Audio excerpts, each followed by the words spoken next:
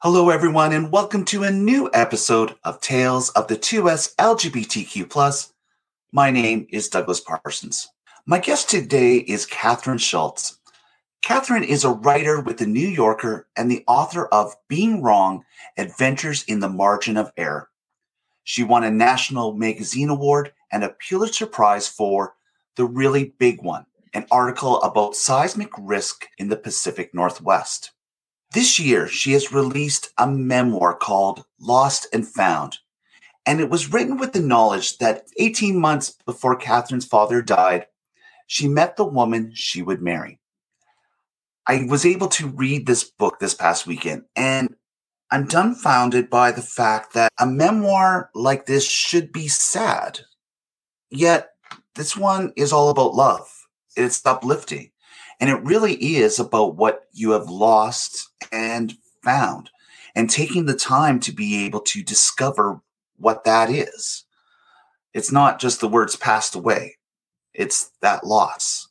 So I'm really excited to be able to talk to Kathryn about this book because her writing explores this, and it is a brilliant writing.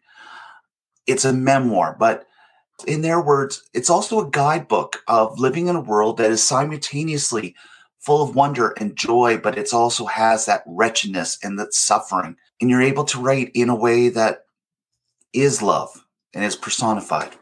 I'm excited to talk to Kathryn today about this, and we'll try to throw in some other topics as well as we have the time. Before I bring Kathryn to your ears, this podcast is a love letter to the community. If you're new to us, welcome. We hope you stick around and listen to previous episodes where we're able to tell your stories, which are our stories. And it's from this that we learn about everything that it means to be part of the 2S LGBTQIA community. If you're returning, thank you. We are a weekly video and audio podcast that showcases the remarkable people found within our community. Be sure to press subscribe on whatever platform you're listening to us today.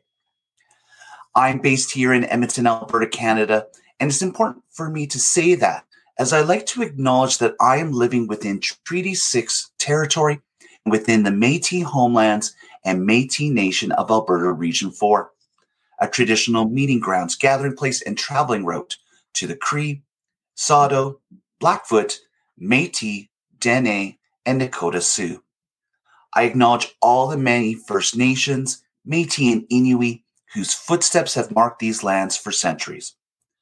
I am grateful for the traditional knowledge keepers who are with us today and those who have come before. I continue to open myself up to listen, to learn, to understand, and I hope you are with me on this journey as we discover the truth. I make this acknowledgement as an act of reconciliation and gratitude to those on whose territory we reside. Today on Tales of the 2S LGBTQ+ is Kathryn Schultz, and now is time to bring her up on your screen and your listening ears. Welcome to the podcast, Kathryn. Thanks so much for having me on. This past weekend, I lost my favorite pair of glasses and I lost track of a whole lot of time. But I also at the same time found myself meeting a brand new person in real life who I had a great conversation with. And I discovered I can actually make friends talking to people in real life, which hasn't happened in the last 2 years. What have you found and lost in the past few days? What a great question. I'm shocked it hasn't been asked of me more often. Let's see. Well, we were just talking about having a cold. I've lost a lot of sleep and apparently the ability to breathe temporarily because of that. I definitely misplaced a set of keys in the last handful of days and frankly still haven't turned them up. And in terms of what I've found, well, I have a little baby daughter and I discovered last night that she can turn the pages of the book exactly when she's supposed to. So I found that she knows a lot more words and a lot more about what's going on in the world than we knew, which is among the most delightful kind of discoveries possible. And I imagine I found a handful of other things too, but that's the first one that comes to mind. Those are those awe moments, or when you get excited, that gets a person through the day. I'm going to pick a bone with you here. Seeing that your daughter knows how to turn the page at the right time, are you going to pass on that trait of breaking the spine of a book in order to read it onto your daughter? Because when I discovered that, I'm like, oh, blasphemy. I guess I'll let her develop her own relationships to books and all things. I don't know if she'll be careful and fastidious and treat them like precious physical objects or just love the insides of them. I can tell you that at her current age, she definitely regards them as very fun to chew on and pull at. So if that persists, she'll be like me and she'll, crack her spines and write all over the insides and generally make a mess of them, but cherish them very much. Oh. Okay, I'll forgive. As I made mention, I have recently finished your memoir and I am stuck. It's a love story. It's a love story between your wife and yourself, a love for your dad, and the brilliant ways that he influenced your life. It's a story about grief, and it comes down to that loss. By reading it, though, I'm stuck with the fact that I was not faced with feeling overwhelming grief. And in many ways, it was weird because your memoir didn't get stuck in that grieving process, which I found to be evident in other people's memoirs. So why was it important for you to tell your story in this way, especially when it is so different from the other memoirs that are out there? I'm really grateful to you for saying that this memoir did not leave you stuck in grief. And in fact, as you said in your very generous introduction, that it was a surprisingly happy book to read. That's music to my ears because that's what I set out to write. And it's not because my father wasn't amazing. And it's not because I wasn't incredibly sad about his death. And for that matter, it's not because I don't address that grief, I think quite specifically and at some length in the book. But it's true that my overwhelming feeling about this book is that it is an homage to happiness and to love and to joy. And you're right to frame it as a book fundamentally about love, love of father, love of partner. And for me, that was the heart of the matter. There's kind of two things going on in this book. And one is this exploration of these larger categories of experience that affect us all, like finding things and losing things, from the everyday, your glasses, my wallet, to these momentous losses, like those of the people we love. And conversely, all these wonderful things we find, including the love of our life, if we're lucky. But the second thing that's going on is this very intimate exploration of the nature of love and the nature of happiness and what it means to create and sustain a good and a happy and a meaningful life. So for me, that was kind of the given of this book. I always knew that I wasn't in it to write about grief.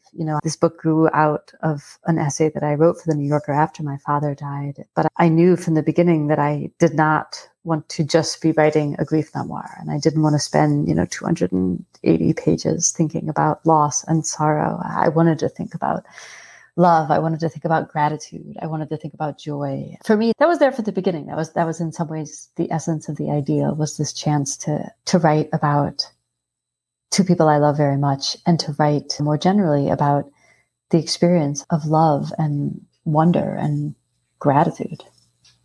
And I guess why it's still sitting with me is that I'm appreciative of the way you wrote it, simply because it was a new way that I hadn't read things before. So as a potential writer, one's able to say, oh, there is a different way of going about in telling a story, which as a story writer or as a storyteller, that's very interesting to me. I want everyone to go out and purchase the book and to delve deep into the story. I know that if I had met your father, I would have absolutely adored him. Eccentric, strange, different, a voracious reader. Can you tell people, what is The Stack? Sure, I'd be happy to. Well, first of all, thank you again. You're singing my language. I too want everyone listening to go out and buy my book. As you heard, I have this little baby daughter. We got to put her through college somehow. So thank you for being an excellent publicist for it. But yes, I mean, it's always a delight to talk about my dad. And you're right, he was an incredibly voracious reader. And the strange household feature to which you're referring is this stack of books that grew up by the side of his bed, beginning probably sometime when I was in, let's say, around middle school, when we moved into the house that I spent my middle school and high school years growing up in. And my dad, you were giving me a hard time about breaking the spines of my books. Well, I inherited that slightly cavalier relationship to the physical manifestation of books from my dad, who absolutely loved to read, but, had no qualms whatsoever about, getting coffee on his books or, peanut butter M&M shells kind of buried into the deep creases of every page. He had no particular respect for, the sanctity of the physical object of the book. And one manifestation of that is he would, when he finished reading a book, it would start out kind of on his bedside table and it would migrate there into his hands and he would read it. And then when he was done, he would sort of toss it into this little crevice that existed between his dresser and the wall on his side of the bed in my parents' bedroom. And over time, as he tossed more and more books there, it became this kind of exceedingly unruly, but kind of intellectually thrilling accidental bookshelf. This stack of books grew up kind of hodgepodge at all possible angles, sort of all smashed together until it grew up literally over the top of this 6-foot dresser in their bedroom. And eventually he started stacking them on the other side too. And the two stacks met. And so there was this enormous and slightly dangerous kind of arc of books in my parents' bedroom the whole time I was growing up. And I've always really cherished it because it felt to me like such a kind of visual reminder of my father's incredible intellectual appetite. There was almost no kind of book he didn't have some interest in. There was nothing he didn't want to read or at least give a try to read. And, you could find everything in there from kind of the thrillers to very serious histories of the Ottoman Empire to studies of the nature of human cognition to the novels of Toni Morrison. I mean, you name it, it was just all in there. And it was as I said, such a beautiful symbol of the way his mind and his interests worked. You were mentioning him being a voracious reader and that he read a lot. Find myself amazed by you yourself as a writer. You are a writer with The New Yorker, and you cover so many different topics in your writing. Is this simply a manifestation of your father and his looking of things, and there's so many different topics and he's passed that on to you? Is that where your interest in so many different things have come from? I definitely think that's part of it. I mean, my father did have this really omnidirectional curiosity, and he very much shared that with his daughter, with my sister and me. And so I grew up with a sense of everything, if you look at it in the right way, is interesting and is worthy of our study and of our attention. So there's no question that I owe quite a lot of that to him. I also owe it to my job. I'm very grateful to The New Yorker that they let me go and write about these wildly different things. I have written for them personal essays like the one this book grew out of. I've written about, seismic risk and stink bugs and 19th century immigrants to Wyoming, and most recently about shipping containers. I mean, there's this wonderful way where they sort of let you follow your nose. And I'm really grateful for that because it means that I'm always learning something. Every time I sit down to write a piece, I get to really study some new little feature of the world that caught my attention. And that to me is just such a wonderful gift. And I'm grateful for it all the time. The recent issue of The New Yorker, you've written an article titled "When Shipping Containers Sink in the Drink." What is it about this subject matter that caused you to want to write about it?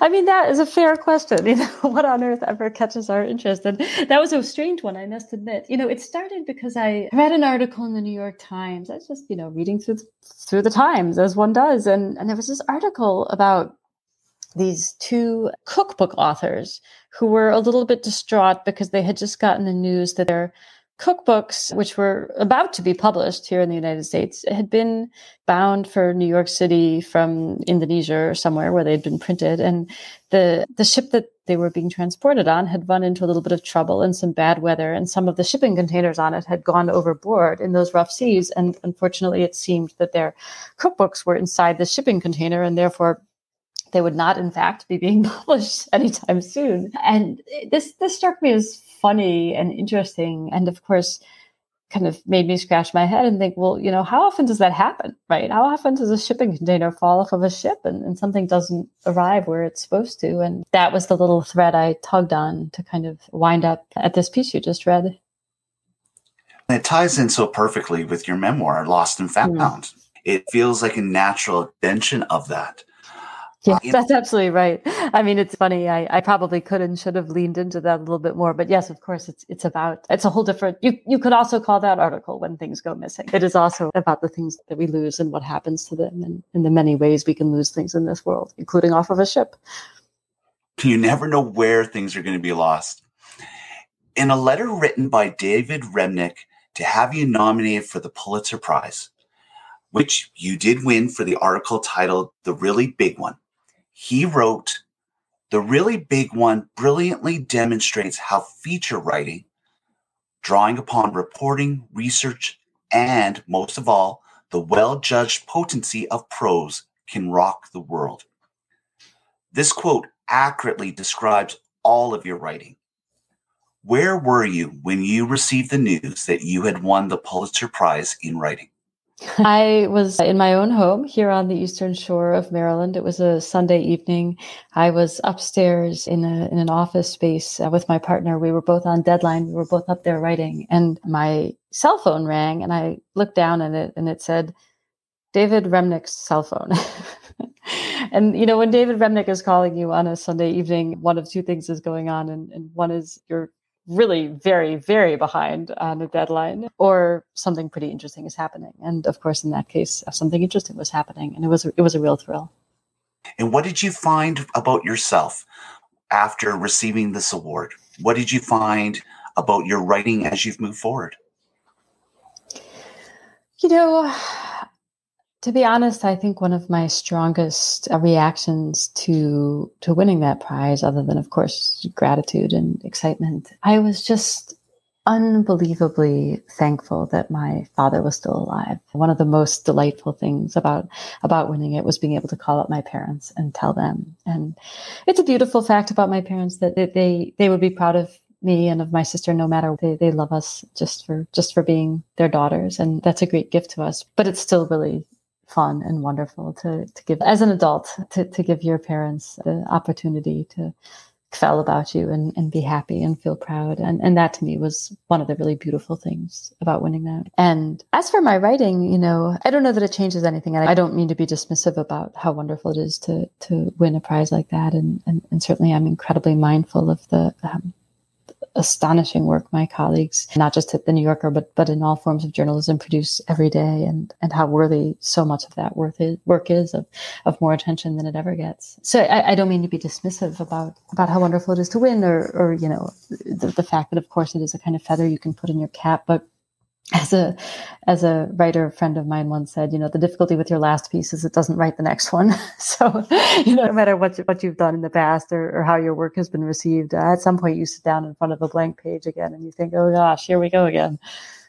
I'm confident, of course, that if your father was with us, he would have read your book. What would he have said once he finished reading that last page?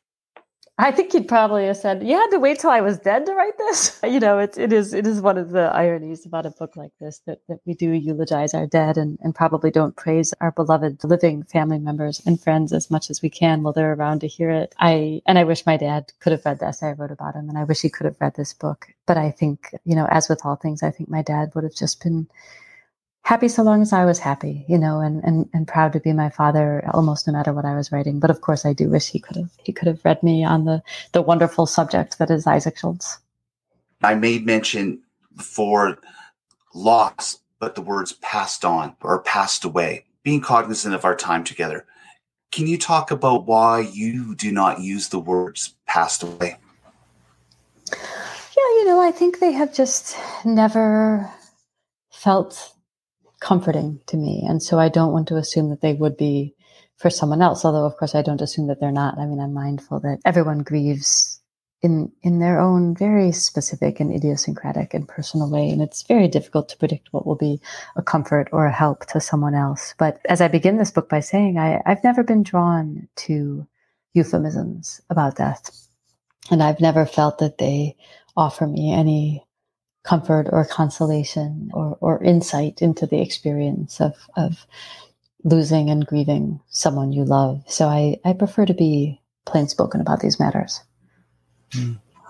We're here today talking to Kathryn Schultz, Pulitzer Prize winner, recently released her memoir, Lost and Found. You can find it in all the finest booksellers.